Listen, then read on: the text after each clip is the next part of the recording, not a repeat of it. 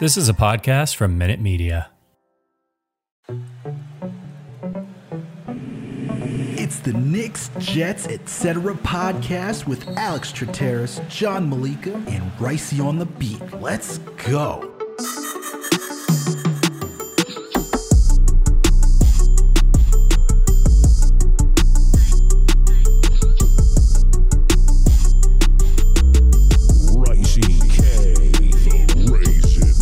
What's good, everyone? Alex Trateris here with another Knicks episode of the Knicks, Jets, etc. podcast. And with me, as always, my buddy, my co-host, pal, the man plan, the one and only, John Malika. But before we ask John how he is doing, everyone, you know the drill. If you listen to this podcast and you haven't done so already, please make sure to subscribe. We're on all audio listening platforms. We're on Apple, Spotify, Google Play, Amazon, Alexa, Stitcher, you name it. We are there. If you listen to us on Apple or Spotify, please make sure to give us that 5-star rating. And if you listen to us on Apple, please make sure to leave a comment. We're also partnered with Minute Media and Fansided. So if you want to go over to the Daily Knicks and the Jet Press, you can find this podcast over there too. And if you are lucky enough and the actual Fansided main page writes about one of those two teams, you will find us there too. We're also on YouTube, Knicks, Jets, etc. period. Subscribe, hit that notification bell. That way you know when a new episode drops. When you watch a video, hit the like button, leave a comment, add to the conversation. We want to know your thoughts and opinions on whatever we talk about. We got another podcast too, Winning Picks Weekly. John, video producer Greg, and our guy, Chip Murphy, co-host Chip Murphy too. They go through everything, NBA, NFL, PGA, MLB. You name it. If it's a sport, these guys are going to bet on it, all right? And if you need to know, if you need that info because you want to put money down on the line, make sure to go check these guys out, but make sure to bet responsibly. And then last and certainly not least, please make sure to follow us on all social media platforms. We're on Facebook, Instagram, Twitter, TikTok, you name it. We are there. Now, with that being said, John, how you doing, bro? How are you feeling today? Dude, I am fantastic. We got the 6-2 Rangers win yesterday. Easy dub, game one. I mean, between game 7 and game 1, thank God for these New York Rangers, man. It's been amazing. Like non-stressful game 7 and game 1. Now we've beaten the Lightning 4 times this year, 4-0. I like where it's heading, man. I'm excited for this Oilers game tonight. I'm excited for the NBA Finals. I'm hyped about the Yankees. Another dub today, and then they're playing the doubleheader. You see you wearing your shirt today, your boy Gallardi. Yes, sir. I mean, everything's looking good, man. Even the Mets, dude, 10.5 games. I mean, they got the Dodgers coming in. I'm smelling a sweep coming. But other than that, dude, everything's fantastic. The vibes are great. How you doing? I'm all right, man. I'm in a little pain, as I told you, and our wonderful guest today. We'll get to him in a second. My back is killing me, man. I'm getting old. Apparently, 33 doesn't give you any roses and sunshine. It just gives you pain. Woke up, get out of bed. I'm just like, oh, my back. So every time I laugh, there's probably going to be a little bit of pain in my face. So for anyone who's watching on YouTube who gets some sort of sick pleasure of seeing someone in pain, make sure to go turn there. But other than that, man, it's a good day. Yankees won, as you talked about. We got the NBA Finals. Rangers had a great win yesterday against the Tampa Bay Lightning. You know, playing the kids, man. They're playing the kids. Something that's been echoed throughout the New York Knicks. The Rangers are playing the kids. And these guys are doing it. They're competing. If it's Rangers in 5 and I'm there for game 5 of the Garden, I'm going to lose my mind. So for God's sake, like, I don't even know if I can handle that. So I think I might go to Central Park on Sunday. It's going to be a wild week, man. I'm really excited for this series. And we have the NBA Finals. That's like on the back burner here. Man, there's a lot going on right now. This is a good time for sports, but I can't hold this guy off to the side any longer. Returning guest once again, friend of the pod, awesome guest. We got Corey Tulaba, a.k.a. NBA Draft Dude. You can go find that YouTube channel. And curator of Vibes for the No Ceilings NBA org, man. The wonderful freaking newsletter. Like, I honestly, like, you guys do a phenomenal job over at No Ceilings. I love the Knicks article that came out and just getting the round table idea of what the Knicks need. Loved it. And that's why we're here. That's why we're here, man. That's why we're here. But before we get into what the Knicks need, we got some, I don't know if it's breaking news, a little bit of breaking news, but before I get to that, actually, Corey, how are you doing, man? How are you feeling today? Man, it's a good day. Beautiful day. You know, the No Ceilings crew. We had our biggest day yet yesterday as we launched our draft guide and our merch store. So it's just been awesome. The draft is nearing. We're at the NBA finals. Like once the finals end, you know, whether it's 4 games or 7, like that's when the draft season, like all of a sudden everybody's focused on it. There's no more distractions. So trying to gear up for the madness ahead, but it's a good time, man. I'm a New Yorker. I know that, you know, if you've seen me on the show before, you might know I'm a Bulls fan, but I am a Rangers fan as well. So it's a good time, you know, in New York right now. I'm happy to be here. Thanks for having me, guys. Who's your baseball team? This is the bigger question. To be completely honest, I grew up a Mets fan, but okay. I'm not really a baseball guy.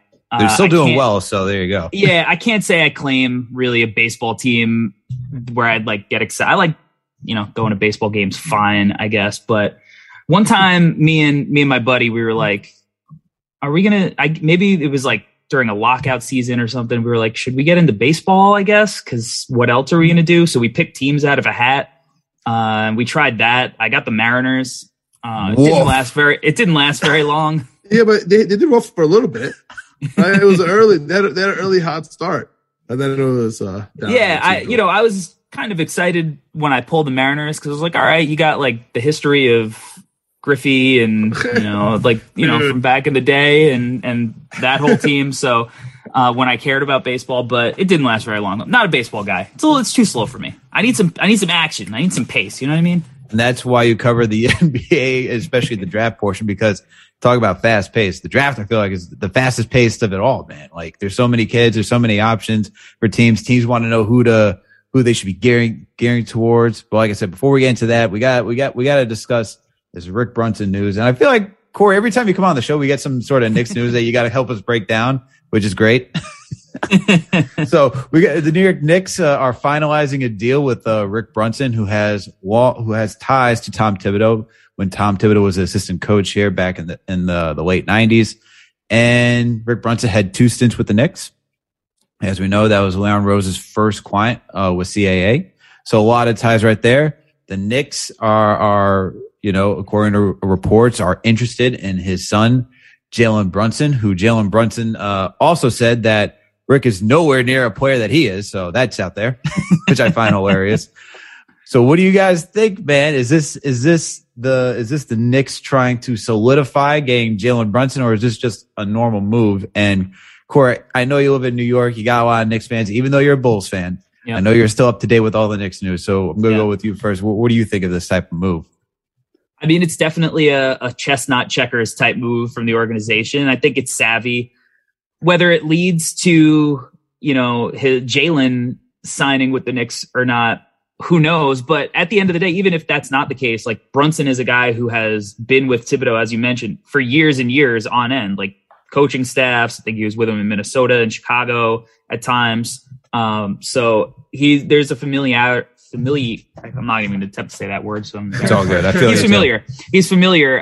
They're familiar with each other. And if it leads to, if they're doing a little college, let the uncle be the third assistant coach on the bench move and it works, then great. Right. But at the end of the day, it's probably going to rely more so on, is Dallas willing to back up the Brinks truck and, pay Jalen what he feels he's worth? And if they do, it's a hard situation to leave, but I mean, the allure of New York is always there. It's there.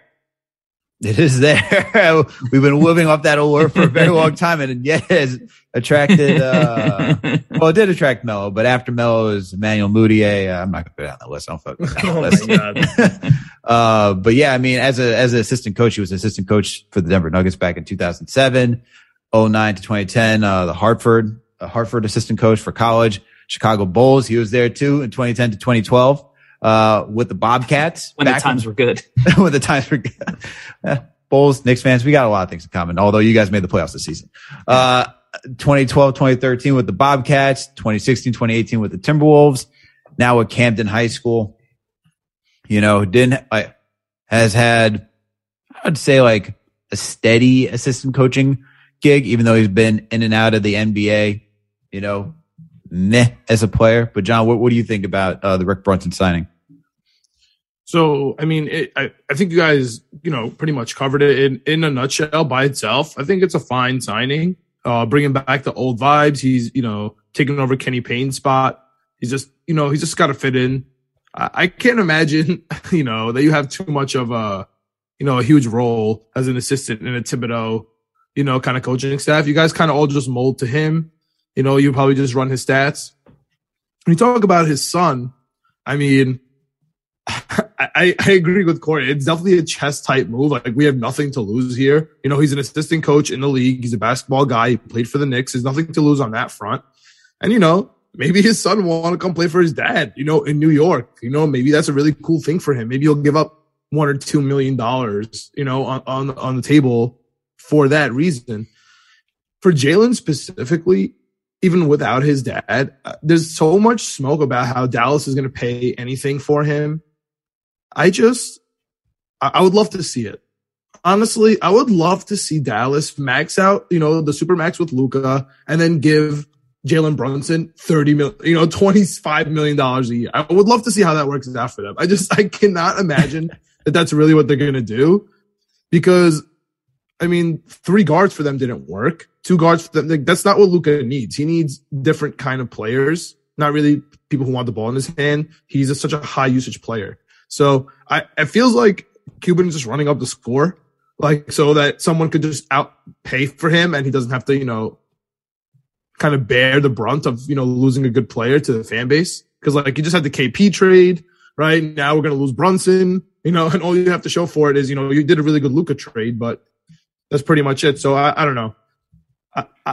There's been so much smoke about this whole Leon Rose thing with Brunson. I just have this feeling that Brunson's coming. So that, it has nothing to do with his dad. It just feels like an easy fix here, because as we know, the salary cap is rising.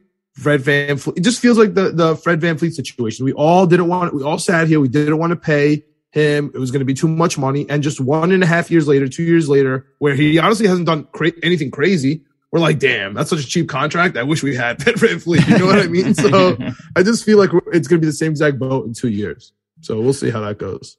I feel you on that. And that's a good point that you brought up by him, trying to raise Brunson's value, have someone overpay and then be like, oh, well, that was a little too rich for my blood. I feel like that's kind of what the Knicks did with Jeremy Lin. It's like, yeah, go out there, go see. And then you see him get like, oh, I forget what that contract was. Why do I feel like it was like 15 annual? I'm like, I think it was it was one of those front loaded deals, like Morey, because Morey got the Bulls with that too, with Omar Sheik.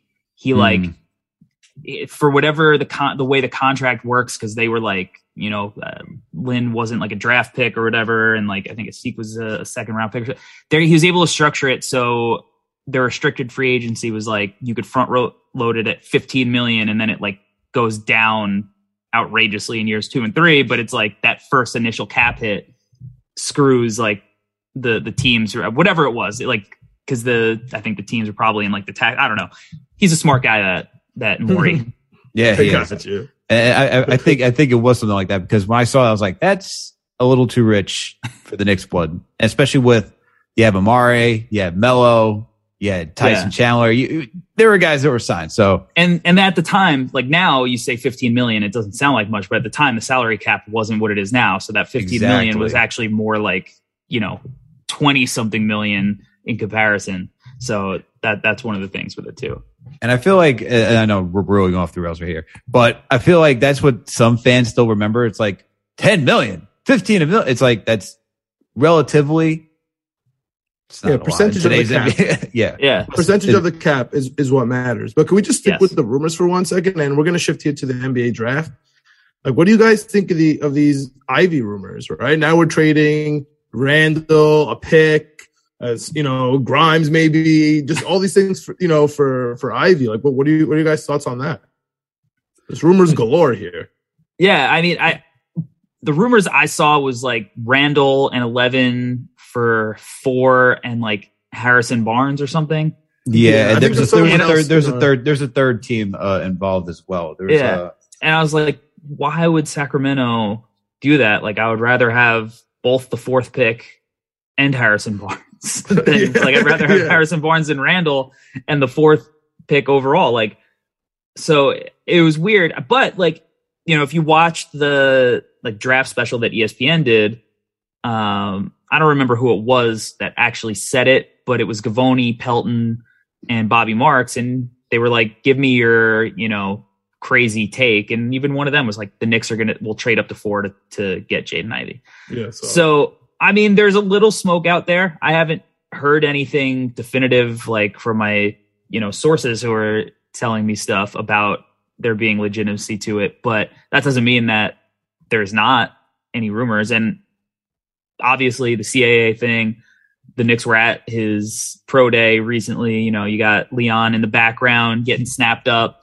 So, I mean, of course, I'd imagine every team that was there is probably like, how do we trade up to get this kid? Because Jaden Ivey's really good, but it's going to be hard. I mean, that's a big time jump to get from 11 to 4 without giving up like massive future capital plus, you know, a really good player.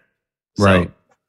No, and that's the thing, right? And like, even speaking of that, it was Leon Rose sitting next to some of the Kings front office members watching Ivey's pro day, and you're like, ooh, we should take note of this. And then you have, you know, the interview that you're talking about where the wildest take is Knicks moving up to 4. And it's not like we haven't heard this before. Like, we heard this 2 years ago where they wanted to move up for Obi Toppin. We heard this last year where they were trying to move up to get guys like Trey Murphy and so forth so they can get in position.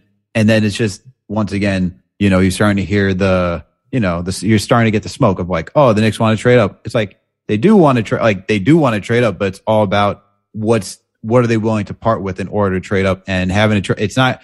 I think that 3-team trade that was circling around, it was Sacramento, Portland, and the Knicks. Somehow Josh Hart, Harrison Barnes, and Julius Randle are all involved, and the Knicks come out with Harrison Barnes and the first round pick. I'm like, how does this even work? It's just sounds fantastic for us. That'd be great. Sounds great. Yeah. Barnes and the 4th pick. Like, did you guys think from the Knicks perspective of just the player? Like, do you think Ivey solves the problems of the Knicks? Like, if, you know, just in general? He's certainly, I don't know if he solves the problem, but he's definitely part of the solution, like a big part of the solution. So, I mean, like, Jaden Ivey is not going to make, let's say like, you know, Mitch is still there. I don't know. Who else is like a one position guy? Like, he's not going to fix the problem that the Knicks still have a lot of like guys who only play one spot. Like, if Randall's like still Obi there, Toppin. Obi Toppin, and maybe Obi can play 2 spots, especially down the road. Like, I'm not out on him playing small ball 5 eventually, but he's certainly not ready for it now. And he's not going to get the opportunity because the Knicks have Taj Gibson, who's going to still play minutes, and probably Mitchell Robinson, probably as of now, Nerlens Noel. So it's like, how many minutes is anybody else going to get at that spot? Right.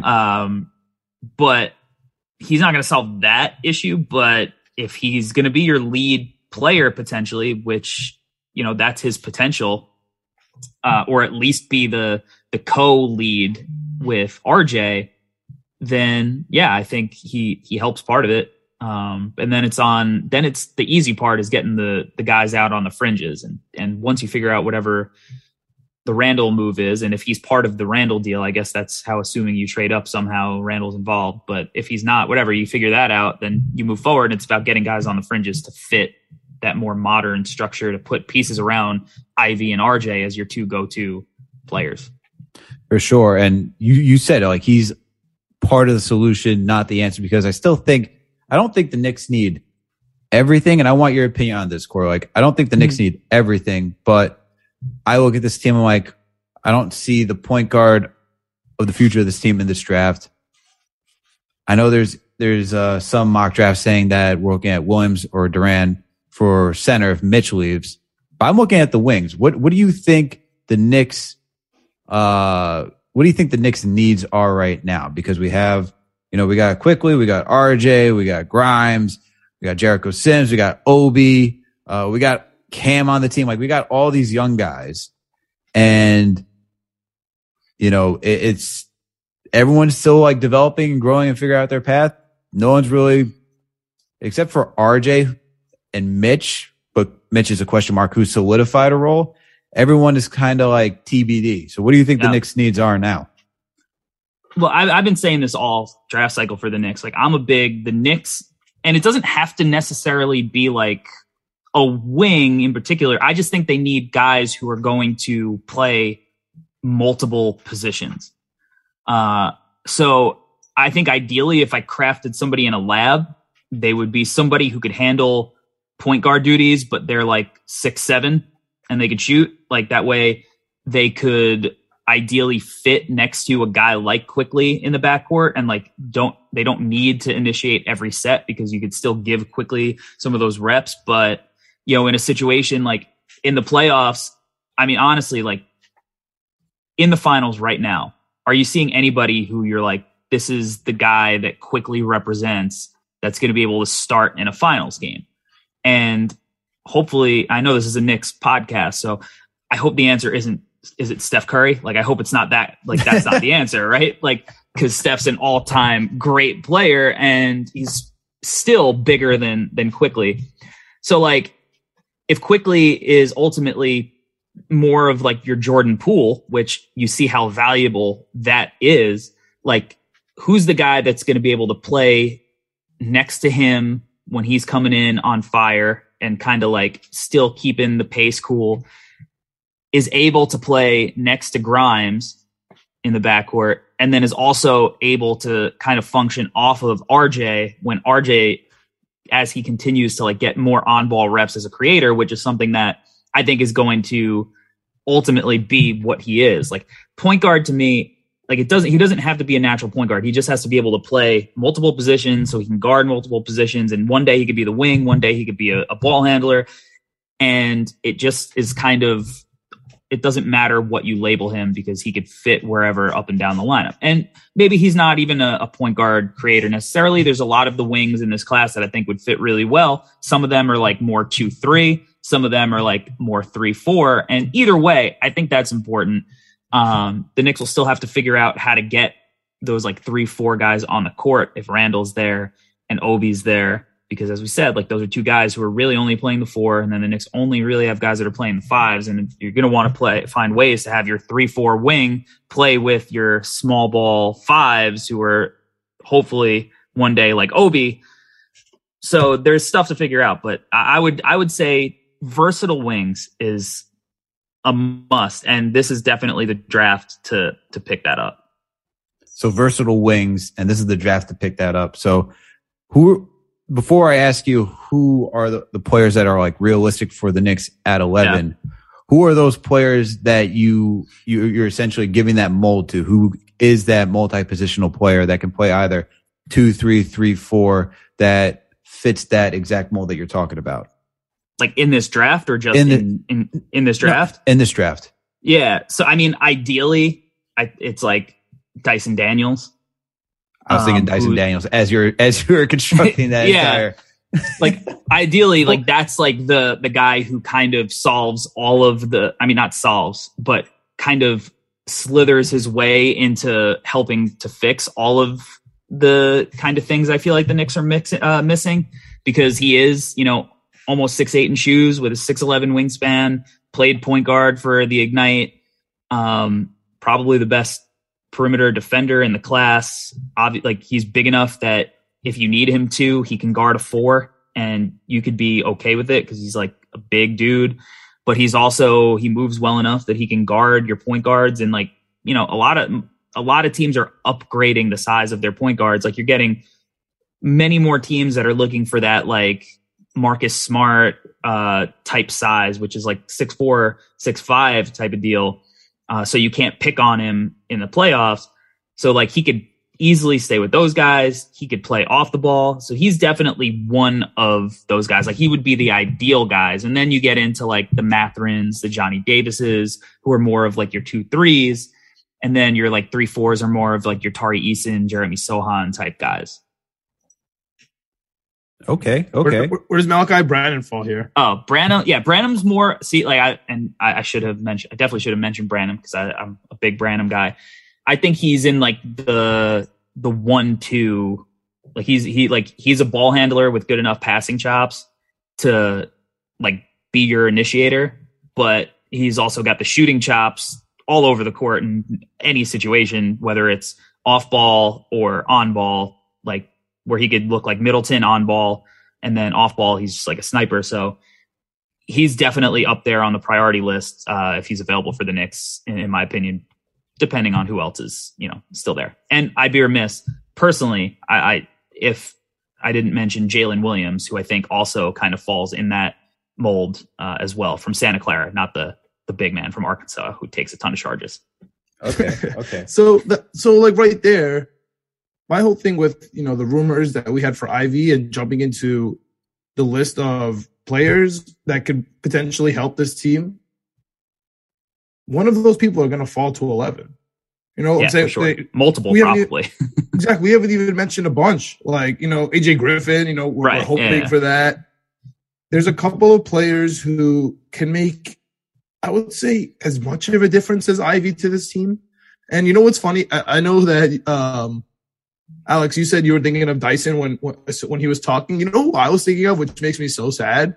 Julius Randle. Like, you're looking for a 6'8" guy with the wingspan who can defend and move around, doesn't need the ball in his hand, can pop a shot. Oh, he needs the ball in his hand. That's the issue. I'm just saying, what I'm saying? Like, sometimes you can just like roll up. I don't know. He changed from being a guy who could play in the pick and roll to being the guy who needs the ball in his hand way too much. That's a sad thing. Because in my head, I'm just like, I feel like we have that guy. I still buy into Randall. Like, obviously, like, he has these years. It almost feels like every other year he comes in and he's like way better. But can't you see in the right circumstance, and maybe it happens down the line, like where Julius Randle is just like, you know what? I'm going to be Draymond Green who could hit a 3-point shot. Oh my God. I don't know if he has Draymond's defensive capability, but offensively. Yeah, offensively. In that role where you're like, he could initiate a little bit. You could put him in a short role and he could just tear people up. He could make quick decisions, like quick pick and pops, instead of this like catch and hold stuff that he does too often. Man, the thing with Randall is that, Corey, he can exactly do all those things. And like, we've seen him do it. Yeah. We've seen him do it at a high level. And even in the year where everyone wanted him gone, his first year as a Knick, it was like, oh, wow, he actually has the capability of giving some nice dimes when he wants to.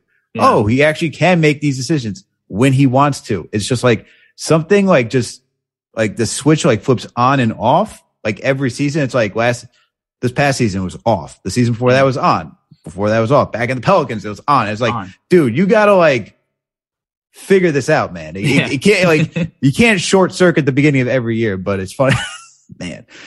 I feel I agree with you. I feel like somewhere, whether it's with New York or somewhere else, Randall can be a good like third, fourth. Like I think he could be a great fourth option. I think he can be a solid third option. But getting back on track, so we got all the guys that you mentioned. Who are your three most realistic options for the Knicks at 11 right now? I mean, big boards are saying Johnny Davis, AJ Griffin, Dyson Daniels. If you really want to make me upset, you talk about go getting Mark Williams. Although I do like Mark Williams. I do like the centers. I just don't want to go get a center right now. No, it doesn't make sense to use that capital. It doesn't make sense. But that's something we touched on a couple of days ago on Knicks Fan TV. Facts. In that stream, like we were like, because I love Mark Williams. He's tremendous. He's an absolute monster. Like 7'2" in shoes with a 7'7" wingspan and a 9'9" standing reach. Like he is a giant person. I saw him in person twice. He's very impressive. Jalen Duren is another guy. Like I saw him in person. Like he was doing like windmill dunks like a guard in the layup lines. Like he's another guy that's really impressive. But like, do you need that at where the Knicks are when like they're still not going to play over Taj?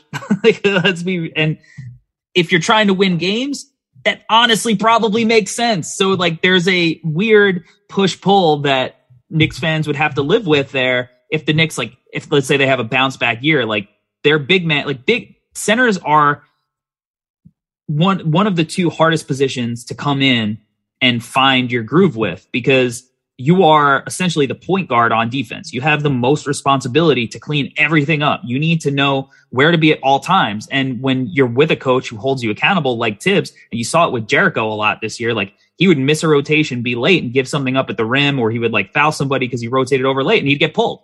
And like that's something definitely that I think Knicks fans were upset about. But at the end of the day, like Jericho Sims is a late second round pick. He needs that kind of seasoning in order to grow in, when he's in years like 3 and 4 of his career. So he's not just making those same mistakes. And it's frustrating because he's going out there setting hard screens and like being a lob threat and like having, good showings, but it's like those little nuances that he needs to figure out. Duren definitely is going to need seasoning on that end. And then Mark Williams maybe a little bit more ready, but like even still, you still have Nerlens Noel on the roster. Technically, you still have, whatever is happening with Mitch. So, I mean, I guess in that scenario, you're letting him walk, but like you still have a ton of players there, and it doesn't solve the issue of guys who could play multiple positions. Like that's the same exact thing. They are only playing one position. What can he do that Mo Bamba can't, bro? You know what I mean? New York's own Mo Bamba. Harlem's own Mo Bamba. I don't think Griffin is realistic. I just That's don't. My guy. He's one of my guys too. Like a lot of people have kind of soured on him a little bit as time has gone on. I've been a big AJ guy, like from before the season started. I loved his high school tape. I look at him, and especially after watching the finals, it's like you're telling me a team picking up top is going to have watched the Eastern Conference Finals and watched Jimmy Butler and Jaylen Brown go at it, and have a guy who looks exactly like those guys to the way he even moves on the court. And he's not going to go like in the first 6 or 7 picks. Like there's just not a chance, in my opinion. 6'6", 7-foot wingspan, like 220 of muscle. And like people say he lost his athleticism. Like that is a big time overstatement. I think he's just playing more controlled and not trying to wildly jump at every single thing he gets to. So he's a guy that I think like once teams get him in workouts and interviews and stuff, like, and plus they have background on him from forever because his dad was, in the NBA for so long. So to me, it's not, unless the Knicks move up, which, obviously certainly possible. To me, he's out of the question, and always has been. So I would say like Johnny Davis, like he had a workout today with the Wizards, I believe. Mm-hmm. Which that's right in the Knicks range. So right away, you got to definitely take him into consideration as being a potential Knicks guy. If he's still on the board, run to the podium and grab him as fast as you can. And I said this on the stream, like I will buy a Knicks jersey with Johnny Davis's name on it if the Knicks are able to get him. I love that guy. I would love to be able to watch him in New York at the Garden in person, to the choir. For the next however many years. His mentality is second to none in this draft. He's probably the best two-way guard in the draft. Like that dude has an argument with Dyson Daniels to be one of the better perimeter defenders at that spot. He measured really well at the combine, like almost 6'6" in shoes, great wingspan, competitive. What is there not to like? Like he had such I get you would look, if you're just looking at box scores, you'd be like, he's inefficient, but like he was the only guy to take shots. The only one. And he wouldn't be that in New York. He would have other people to take those bailout shots from him.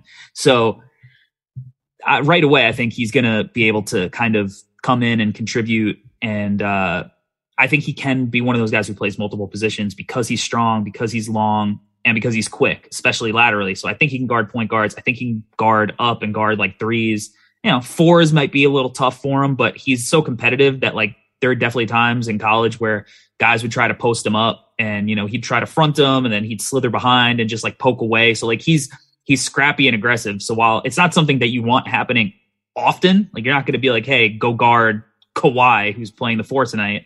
If he gets switched, it's like he'll battle. But I think he would be like home run if that was the pick. I think that was the pick on the stream we did in the mock draft. Yep.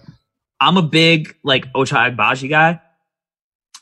Which is not like the sexiest name to hear, but I watched him light the Garden up at the start of the basketball season when they took on Michigan State. Like he absolutely did whatever he wanted. He's a guy that is, again, like he's a tremendous athlete. He gets like a ton of those, like what Tibbs would do. Tibbs would do the Jimmy Butler play where they run like a horn set, kick it to like, one of the bigs on the left block, have the other big set like a blind screen for him and just get like an alley-oop. Like that would be the start to every game because he's got that kind of crazy bounce. he shoots it in a variety of ways. He's not just a spot up guy. He shoots it off movement. He runs around. He doesn't need the ball in his hands, but he's developed that part of his game a little bit to where he could take some dribbles and get to a shot. And he's a winner. Guy won a national championship. And one of my things, like, is winning a skill? Because there are certain guys who just win a lot, right? Yeah. And like, maybe they're not the flashiest. Look at the Knicks, man. We can't close.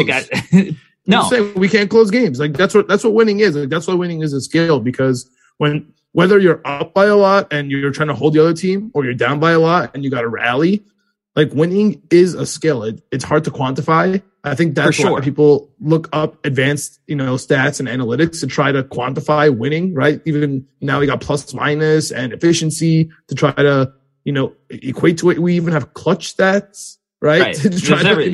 People are trying.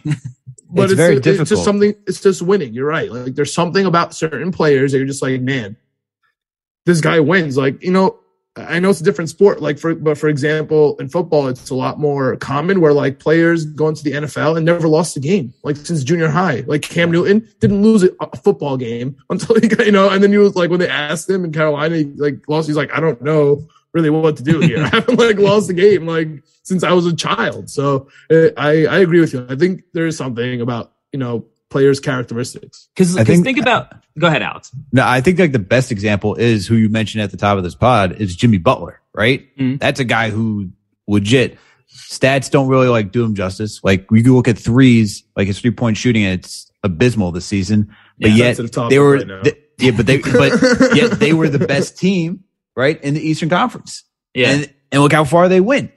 And there's just something to like being gritty, to whine a fight, always compete, and just like, even if you're behind the 8 ball, like, nah, we're not giving up. It's just, you guys said it's just so hard to quantify. There's just some sort of like aura, some sort of energy that these guys just have. And they're just able to like channel it and just focus so hard to like really achieve their goals. I don't know how you can like describe it other than that.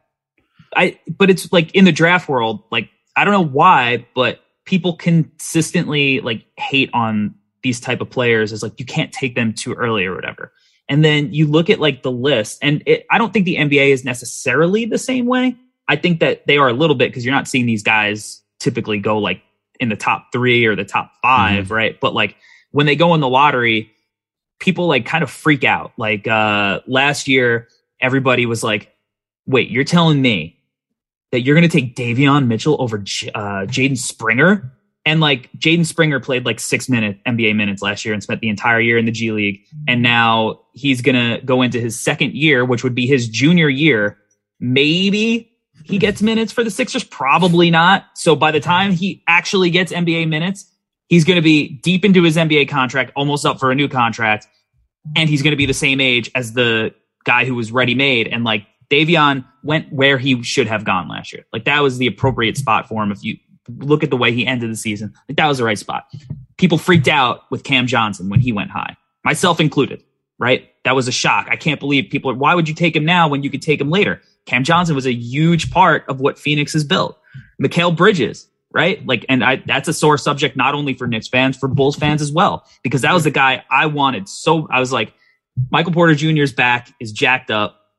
If he falls to those spots, it's because his back is jacked up. Otherwise, he's a top 3 pick. So I want Mikal Bridges. He won multiple titles at Villanova. Like, go get the guy who is a wing, a 3-and-D guy, no nonsense, and just wins a lot. And the Knicks passed, the Bulls passed. Neither of those guys are on our teams anymore. And the Sixers passed. And if he was on the Sixers, I mean, is their future? Maybe they have a finals berth. Maybe like it could be way different. They took a kid who jumped really high, and unfortunately he had some like health stuff, but like he just wasn't a good basketball player. But like Mikal Bridges won.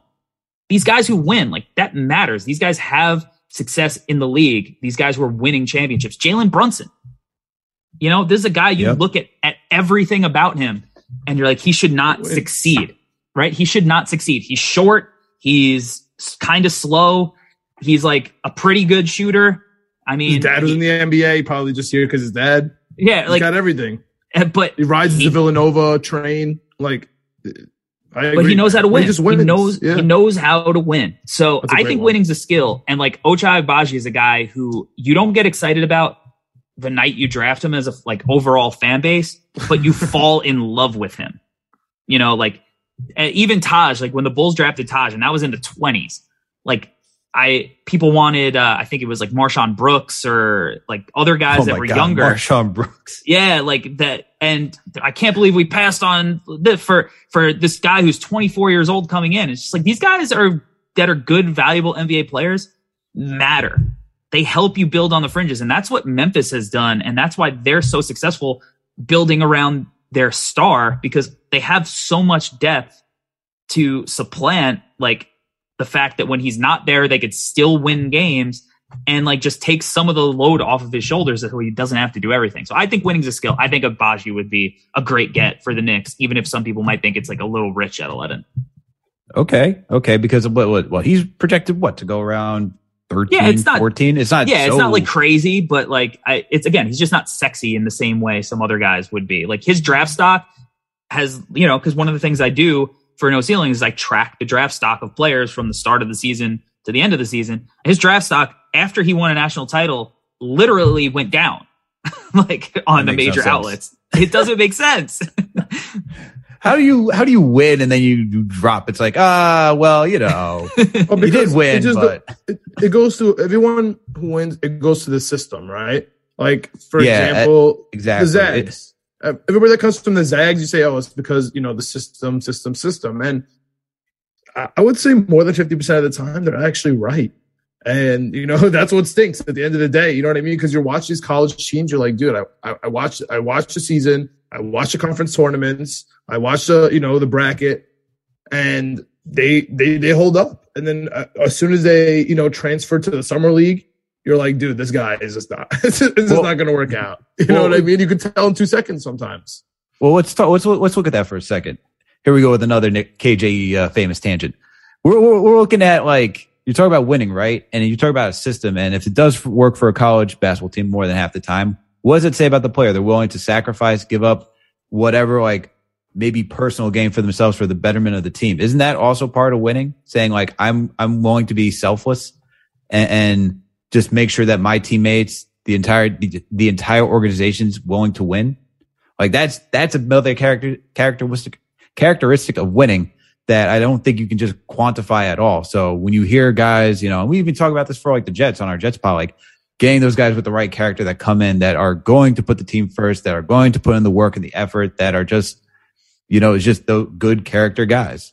If that's what, Agbaji is, that's amazing. Like I wouldn't be upset with that at all. And look, there's guys, we've drafted guys like that too. Like we drafted Quentin Grimes. People are like, Quentin Grimes, who's this? Deuce McBride. Oh my God, what's this? And then you start hearing in the background. Then you watch them in summer league. I'm like, oh my God, we love these guys. It's like the name doesn't have to be sexy draft night. Like as much as I would love Johnny Davis, Corey's selling me on Agbaji right now, and I'm like, all right, Agbaji is a cool option. So who's the third option though, Corey? Who's the third one that you got on deck?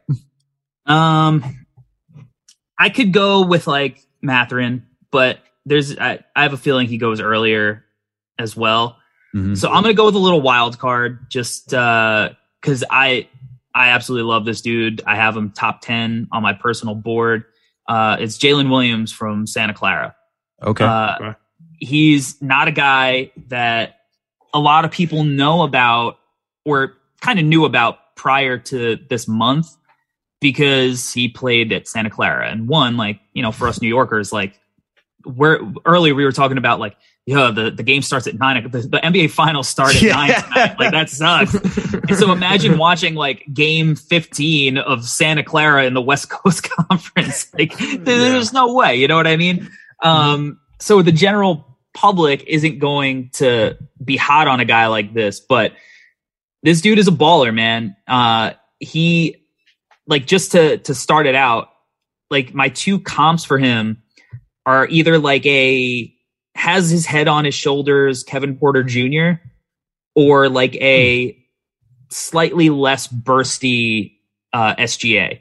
Like that's the type of guy he is. He is just a smooth operator. I think he's the best pick and roll player in the class. 6'6", 7'2.5" wingspan. had one of the best vertical leaps at the combine. And at the combine was really where like he kind of, I mean, you still have to be pretty into like the draft to be paying attention to the NBA draft combine. But it's a little more popular than like what he's doing in, January or whatever. Mm-hmm. So he kind of had like a coming out party there because he just absolutely killed it. He killed it in the scrimmages. He killed it in drills and in all the measurements or whatever. So I think that as a guy who has the wingspan and the size to guard up and down, ran point guard for his team, and is unbelievably creative passer, unbelievably smart player, doesn't hold the ball too long. Like in transition, he hits ahead early. And then in the pick and roll, like it's really hard to guard him because if you go under the screen, he's going to knock down the three. He's got good range. He shot 40% for three this year. And when you go over, he plays with such an impressive pace. Like he's that guy who gets you on his back, snakes the screen, and then now the big man is having to guard the two, guys at the same time, playing that cat and mouse game. And it's like he's got the mid-range, like a mid-range killer to make you pay there. And then if you overplay it, he's got the lob threat, which like for the Knicks, like he would be great playing in that pick and roll with Mitch, with a guy like Obi, with a guy like Nerlens Noel. And then he can make all those advanced reads to the weak side. I mean, there are a couple of like specific instances where that you're just like, oh my God, like that was unbelievable pass, like one-handed, left-handed live dribble, like cross court whip in traffic, like wrap around. Like he's so much really fun. A guy, huh? He's so much fun, man. This is Corey's guy for sure. And, I feel like he's been defending him for weeks at this point. My two guys are him and Ryan Rollins. Those are my two like teams are sleeping on these kids, and like kind of similar, but Jalen Williams, he's got a little bit more size, so it's easier to see it. But he's just, I love how he approaches the game, his mentality, his IQ. If the Knicks drafted him, everyone would be like, who the hell is Jalen Williams? Like, who is this guy? But I'm telling you, like, this kid is a baller. Like general manager who I've spoken with has like told me like this is a guy I've had my eye on for a couple of years. Like he's kind of a secret, but like not really. Like he's on the radar, but he's not like priority on the radar. But people are like, this is a guy who I've actually been like watching like pretty intently. That's how I feel about Dyson that we mentioned earlier. I feel like that way about Branham. Like everybody, I think I think he's doing pretty well now in the offseason. So I think his name's coming up, but I feel like nobody's talked about him all year. Shout out to Ohio State. But as soon as you said a guy that nobody's talking about, the first name that came out to me was, I know it's not a first round pick, more towards the second round, but honestly, that's where the Knicks been hitting. The Knicks been hitting in the second round, and it's Grimes' co-MVP, right, from last year. Marcus Camby's godson, Etienne. I like him. Do you have any notes on those two guys? I mean, on Tyson Etienne, yeah. Yeah, I mean, you started off the show calling the finals a distraction to the NBA draft. So I feel like on second round picks. He's one of those guys. Like I think it was the first game of the season. He was one of the guys on my watch list that I was really intently watching. He literally hit like a game winner from the logo as like a regular pull-up shot. Mm-hmm. Like that's how he got on the map. That's how he got on the map. Like he is the guy who has like that shifty, like wildly impressive space creation ability, crazy range, jacks up a ton of threes, but like his big thing. And that was one of the reasons, like I liked him kind of as a sleeper in last year's draft. But when he went back, I was like, all right, can he start finishing around the hoop better? Can he develop like a floater? Like he's just wildly inefficient at the college level. And like, he really didn't improve on that stuff this year, but he does have a game that is much more tailored towards like the NBA than college basketball. It is weird. Some of these guys just stylistically, like you could envision them operating in space differently.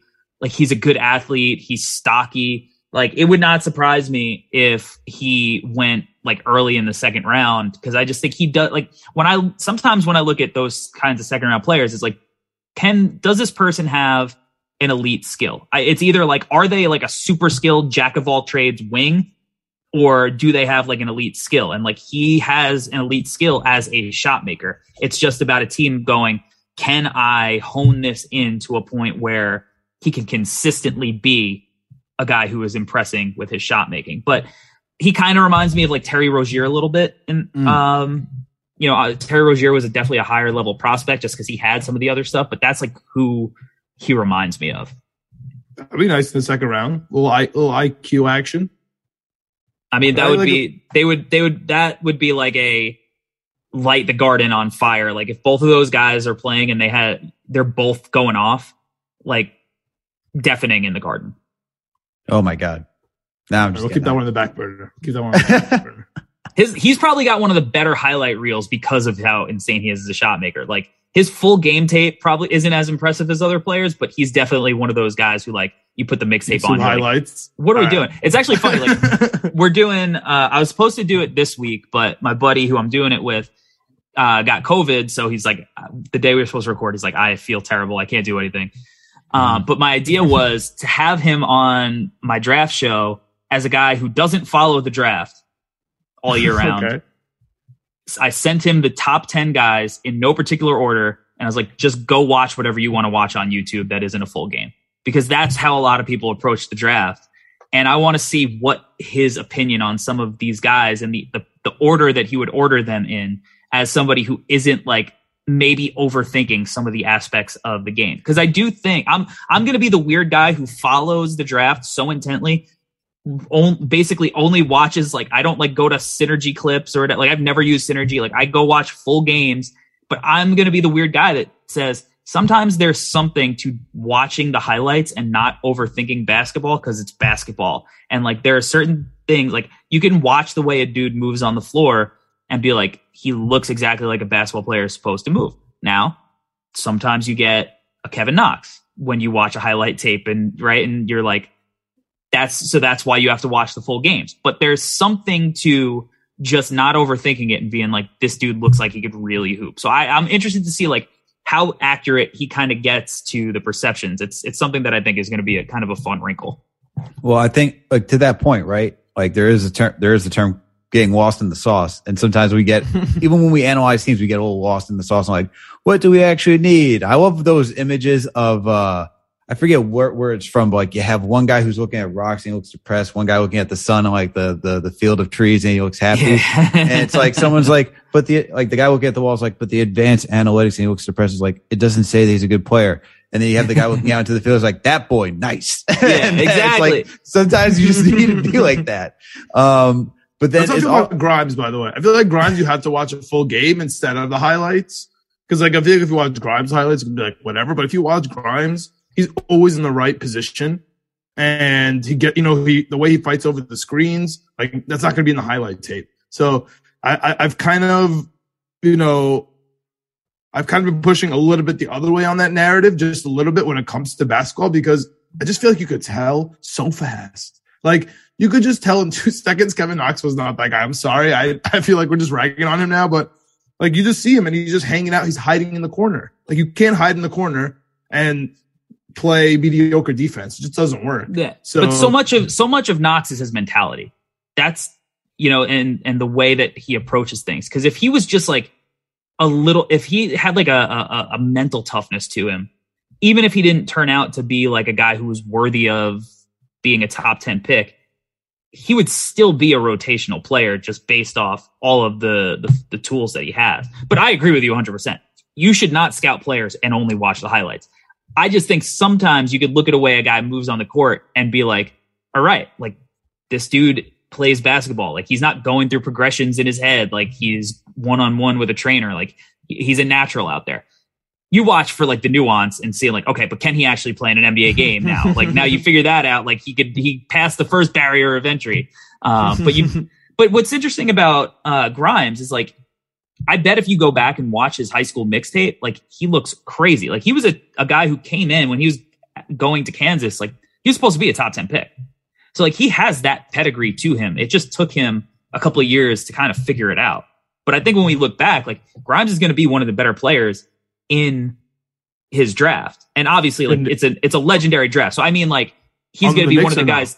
Yeah, I think so. He's going to. I hope so. Let's go. I mean, like I don't remember what show I did. I did some show, and I was like, oh, I did the Locked On Knicks show, and they asked me to choose like rank the like put a big board for the Knicks players, but like in this current draft. And I had Grimes like above Quickly, which, you know, was something that a lot of people vehemently disagree with, but I'm just like, and like, maybe if Quickly hits his ultimate ceiling, I guess like I see the vision, but like that's so rarely the case. And I think Grimes is a guy who is going to be like, you're going to be watching the finals 7 years from now, and maybe it's with the Knicks, maybe it's not, but he's just going to be a guy that you're like, okay, I know this. He's not getting played off the floor, and he's probably going to be better than friggin' Max Strus was, right? Like, you know, and, you're speaking my language, bro. No, that's so. Look, but it's a fact. Like when you watch, like I understand why people would get upset because, and I understand the sentimental factor for like Knicks fans. We finally won like a late first round draft pick. We finally found somebody that contributed, and he was contributing before Obi was, and he's still an important piece of this team. But like when you watch Grimes play, like Quickly was known coming into the NBA like a little streaky when it came to being a shooter. Like that was out there. Grimes is pretty consistent. Even his NBA debut, like shooting wise, pretty solid and consistent. Even defensively, you knew what you were getting like night in and night out. And that's baseline, a role player, and being a role player in the NBA, which is most of the NBA to begin with. That's a hit. That's a played win. in the Final Four. Yeah. Knows how to win. That's a fact. Full circle. A fact. And it's funny, but I'm really interested in that video that you're talking about because I feel like that's a lot of like owners when it comes to basketball. Like they don't watch any college basketball. I feel like obviously I'm like overstating, but once March Madness comes around, they literally go, "That boy's nice." And that's who they want on the team. The Vivek special. Yeah. Facts. The Nick Stauskas. The Nick Stauskas. I like that. But Corey, before we get you out of here, we gotta ask about your Bulls, man. As usual, your Chicago Bulls, man. Yep. They got a pick in the first round this year. We do 18. They got problems with their free agent last year, man. Your boy Lonzo, man. I know who knows what's going on there. It doesn't seem great. Is what the reports are. Like the reports are tough because he was so good for us this year. I've kind of been like I've done like a 180 on Lonzo from where he was like in college to where he is now. I mean, he was amazing in college. Like you look at his number, even his shooting numbers, you're like, oh my God, like this is unbelievable. He looks like funky jumper and all, yeah, like, man. It was still nasty. Yeah, it looks terrible, but it used to fall from the logo. Yeah, but I was like very much so like De'Aaron Fox was my guy in that draft. The battle of Fox. Yeah, like De'Aaron Fox. I was like, this dude, like he's gonna like look at his mentality, murder him. And then, you know, with the Lakers, Lonzo really struggled, but then just the work ethic for him to turn his jumper around and become a viable shooter and become a completely different player because of it at the NBA level. And to me, like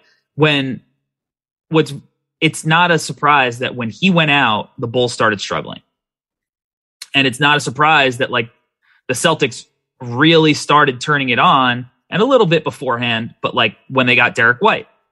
Because and that's kind of the appeal with Dyson Daniels as well. Like these big connecting guys who could play up and down and either be your point guard or play off ball. Like they're very important and they lead to winning, especially when they can defend all over the place. So, and in the Bulls case, like Caruso also got, you know, tackled in midair by Grayson Allen.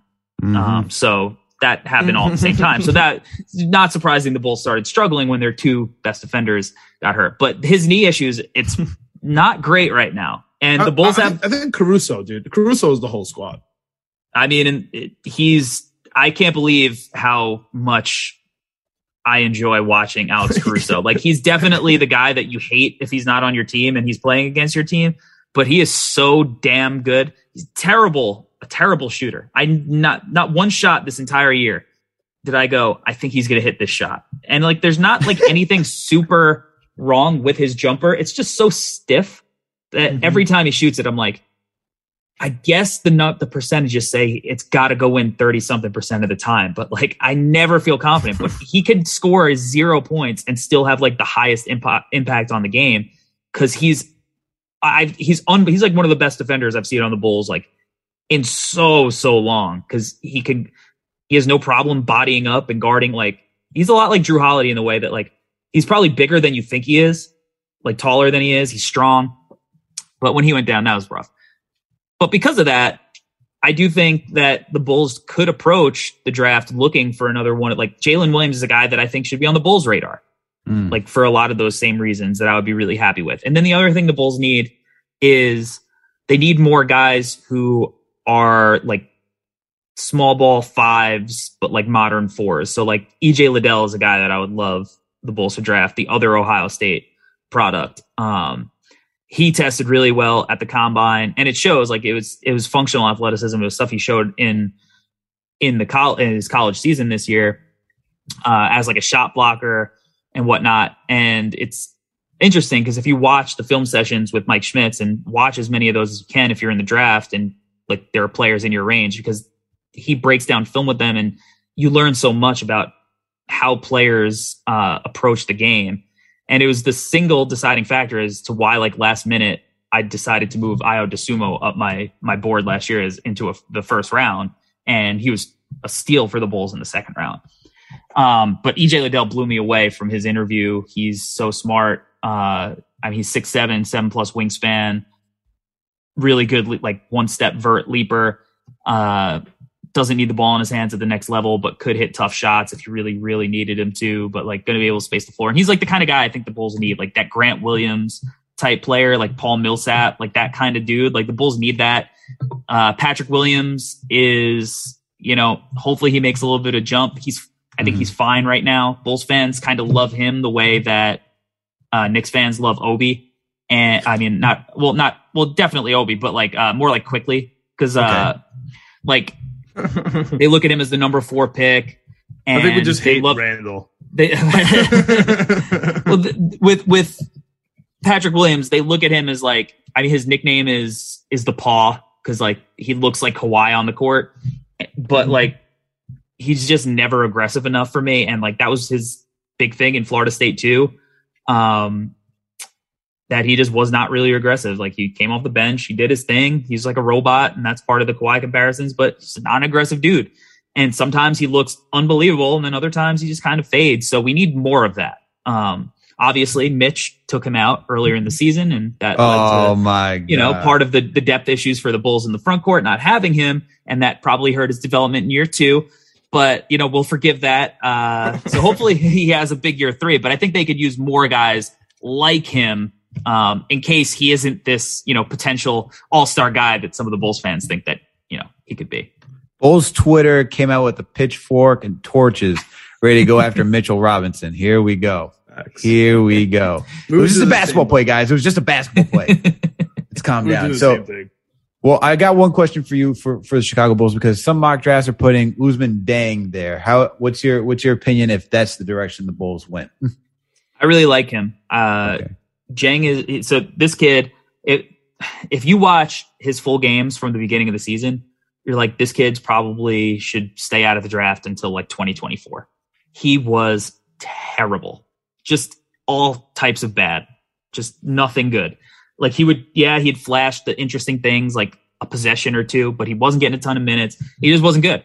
And then all of a sudden it just clicked. And all of a sudden it was like, oh yeah, this is why people thought he was a potential lottery pick coming into the year. Cause he's 6'10", he handles the ball like a guard, and he passes it like a guard. Like some of the pick and roll reads he makes, the feel, the way, like the timing, the touch is pretty phenomenal. Like it's, I don't even know, like it's elite territory. Some of the reads that he makes that doesn't mean he's like potentially going to be like a Luka Doncic type usage guy. He's much more of like a off-ball guy who's like running like the offense, like coming off like handoffs or like second side pick and roll reads, like not walk the ball up the floor kind of guy, especially early. He's still raw, but he's a good shooter. He's long. I think he's going to be able to defend. Like his length definitely, gets in people's way. I think that ultimately, like if he hits a ceiling, you're looking at like Paul George with a little bit less bounce, but maybe a better passer. But, you know, it's hard to argue that for a player that's going to hit his ceiling. But like somebody, I texted, you know, somebody who works in the league about him when he started coming on. I'm like, dude, like this passing feel, like it's crazy. And he's like, if you're a team that is analytics based, you're going to miss on him because you actually have to watch him play. Interesting. Because do you think there's teams like that? Do you think there's teams like that in the NBA right now that are analytical? That are just like are so analytical, are so far on one side of the spectrum that they would actually miss I think players so. like this? Oh, I think so. Because there's risk with him for sure. Like that was kind of like Morey with the Rockets. Like it was so extreme with 3-point shooting. That's legit. Like the contract was to have James Harden just to have open lanes with like a center. Like I feel like that's something like around Morey's field for being so analytical. Morey was so analytical that he was like, draft picks don't matter at all. And I think they picked one draft pick, but for the Rockets when he was when James Harden was there, he was like, we don't need draft picks. Like the chance there, like he probably like his equation was like, is this draft pick going to be better than whatever player we are trading the pick for? And most of the time the answer is probably no, because you already have the results in front of you for the player. You know what they could do in the league versus like the mystery of a draft pick. But I do think there are teams that would operate like that, where they would go with the guy who more so like kills in the analytics versus, especially if it's like a comparable situation, versus the guy who like is a little bit more raw with potential. There are definitely front offices that I think would be more willing to take the risk. I think OKC is a team that would be more willing to, especially and better be what they have all those draft picks. They have so many picks, so like they have more shots at it. So like he's a guy that I think is a very realistic target for them at 12. But yeah, I definitely think there are certain front offices that like would stay away just because of that. Okay. Solid. Interesting, man. That I mean, I don't think the Knicks are one of those, so it doesn't scare me too much, but that's a scary thought. I don't know. Like that kind of worries me, but I mean, ultimately, I think like a lot of these like front office, like guys, like they come from now, like the trend is a lot of them come from these analytics backgrounds. So that's naturally how they're going to approach it. I think it's who they're going to tend to like surround themselves with. And that doesn't mean that they're not sending out scouts to go watch guys play. Right. But it's a little bit harder to go see Ousmane Dieng play a lot during the year when he's playing for New Zealand versus, hey, let me go to Rutgers to go see Johnny Davis play tonight. You know what I mean? Like it's way easier. No one's watching Dyson either because no one's watching G League games. Well, luckily for him, the G League program is attached to the NBA. And I saw the G League guys on Long Island, which was nice. At the Coliseum, which was a nice, easy drive instead of having to like go into Brooklyn or hey man, get on the LIRR or something. I love going to Westchester Knicks games when I'm home. That is the easiest. First of all, one, they're cheap. All right, $50. G League games are awesome. G League games are amazing. They are, and like they really need like more. Actually, not too much. Yeah, because you get in and out in like efficient time. No like commercial, not a lot of commercial breaks. Nothing. You get in, you get through the half, 15 minutes, another half finish. $50. You go to Westchester County, which is like right in my hometown. You're sitting courtside. They have like they take up to like the stage because it's playing in where they have like a lot of the graduations in the area. So like you're legit on the stage, and they have like a carving station. Like you just go get like your plate full of food, and you're like, that's it. Like you're eating good, and you're sitting down for $50. Like you feel like a king, dude, queen or whatever. The Long Island. I went to a Nets game to see. They were playing the Windy City Bulls. So I wanted to see. I think Bol was playing because the Nuggets they don't have a G League team. So like they send their guys to the Bulls for whatever reason. And I was right behind. I think I paid $9 for the ticket. I was like 3 rows behind the bench. And then because there's just not a lot of people there, selected me as one of the people to take like the half court shot at halftime. Nice. Because they were just like, we need somebody to do this, and you're here. Don't tell me you hit it. Don't tell me you hit it, Corey. No, I didn't. I didn't. First of all, I'm about to say, if I didn't see a video of you hitting the half court shot, I'd be so pissed. Yeah, I would have. If I did that, I would probably like retweet it on Twitter like once every 2 weeks, maybe. I don't. But you know what they don't tell you about. One, I was like, I had the right length. I was just off left. Like it was good touch, good arc. I just missed wide left a little bit by like, probably a basketball whiff from hitting the rim.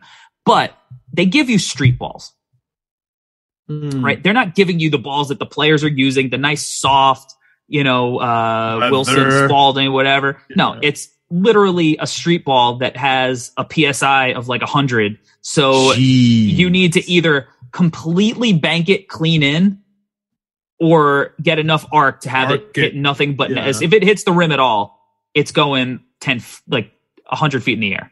Oh yeah. They don't want you to win, man. Come on. No, they don't want you to win. But the prize was courtside seats to another game. And I was like, I paid $9 for the seats I'm in now. I'm behind the bench. Like, what kind of prize is that? Like, I'd rather can I keep the ball instead? You don't want that ball. That's why they give you the street ball, so you don't ask for it. Oh my God. That's actually really funny. That's awesome. Usually it's like 20,000, 25,000, something, even to charity. They're like, yeah, you can come back here next time. Keep shooting. It's like Family Feud. Come watch the Long Island Nets play the 905 Raptors. You know what it is. Oh man. But Corey, there's been a lot of fun talking to you, man. It's 8:51. We got an NBA Finals game that's about to start. Let's go. So please let the listeners know where they can find you, although they should know where to find you since you've been distracting NBA Finals, distracting Corey from the draft. Oh, man.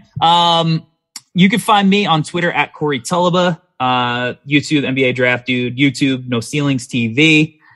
We got a lot of fun streams coming up. I think we're going to do like live scout, like film sesh live, I think we're going to call it, where we like break down players' games during a stream, which is going to be a lot of fun. And then at NoCeilingsNBA.com, which is where we write every single day, Monday through Friday, about the draft. You can subscribe to that. That's free. And we just released our draft guide over there on the site that you can get through. You can find the link for the merch store. And we released our draft guide, 58 in-depth player breakdowns of our top 58 prospects in the class, as well as a full line of merch, hoodies, T-shirts, snapbacks, flip-flops, shorts, coffee mugs. I don't know. We got a whole bunch of stuff there that's really cool. Like straight, it's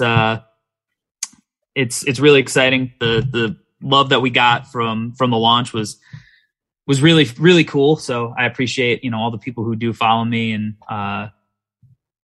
helped out with that. That was really, really good stuff. And I mean, it's June 2nd as of when we're recording this. So 3.5 weeks or so is when the draft is, or 3 weeks exactly, I guess. And I mean, it's going to be complete chaos in the draft world until then with all the content we got. So definitely lock in if you're interested in figuring out who the Knicks should draft and going back and forth probably 100 times between like 8 different guys the Knicks could possibly pick.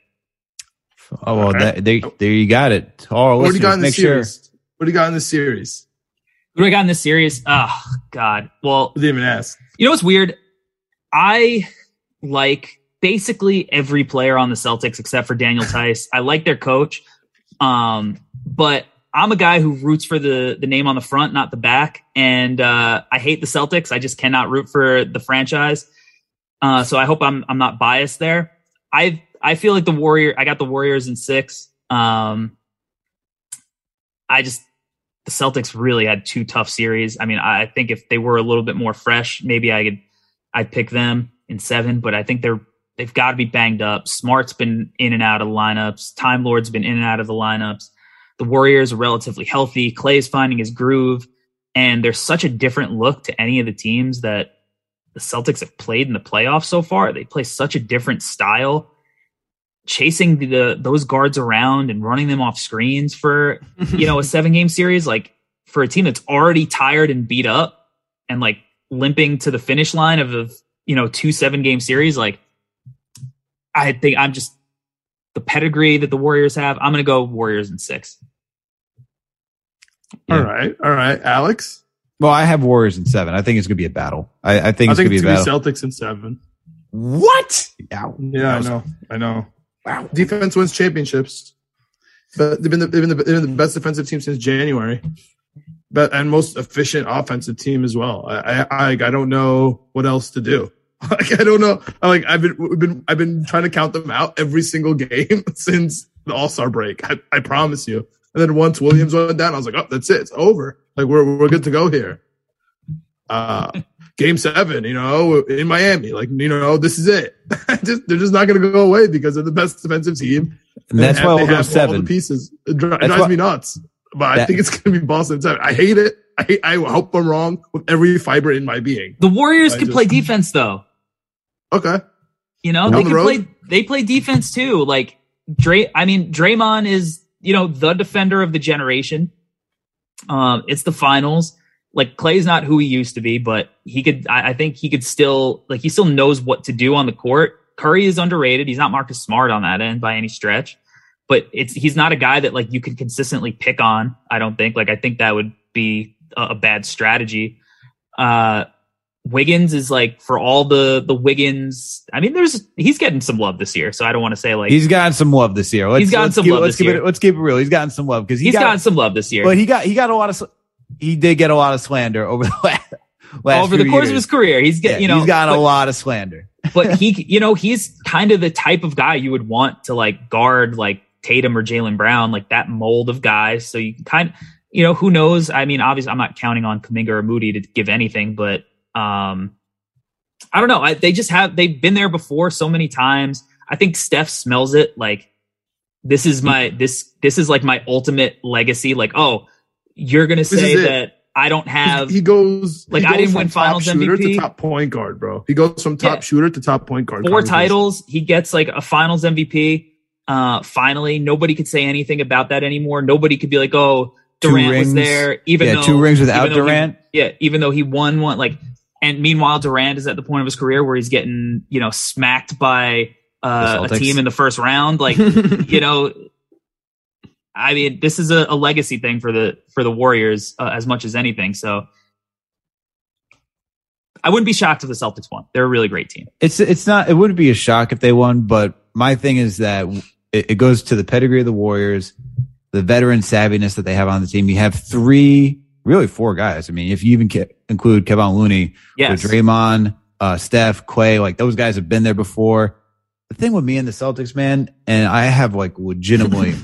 He's in the zone right now too. You are in the danger zone. I legit have no, like I get the whole Boston hate, like, especially when it comes to the Red Sox, the Patriots with me. Celtics, I legit have, like, no gripe with. I mean, they're divisional rivals, but I look at that team and I see such a young squad that has, like, somehow mustered its way to Game 7s twice in a row. And it's like, they only get there because there's, like, a carelessness to them where they're just, like, turning the ball over or they pull their foot off the pedal when they're up. And they almost blew that game against the Heat, coming out to the final seconds. Like, it's dangerous stuff. They play with fire and they do not make it easy. The Warriors smell that and they feast on that. And the thing is, like, they're the Warriors, and this has been the case for 10 years.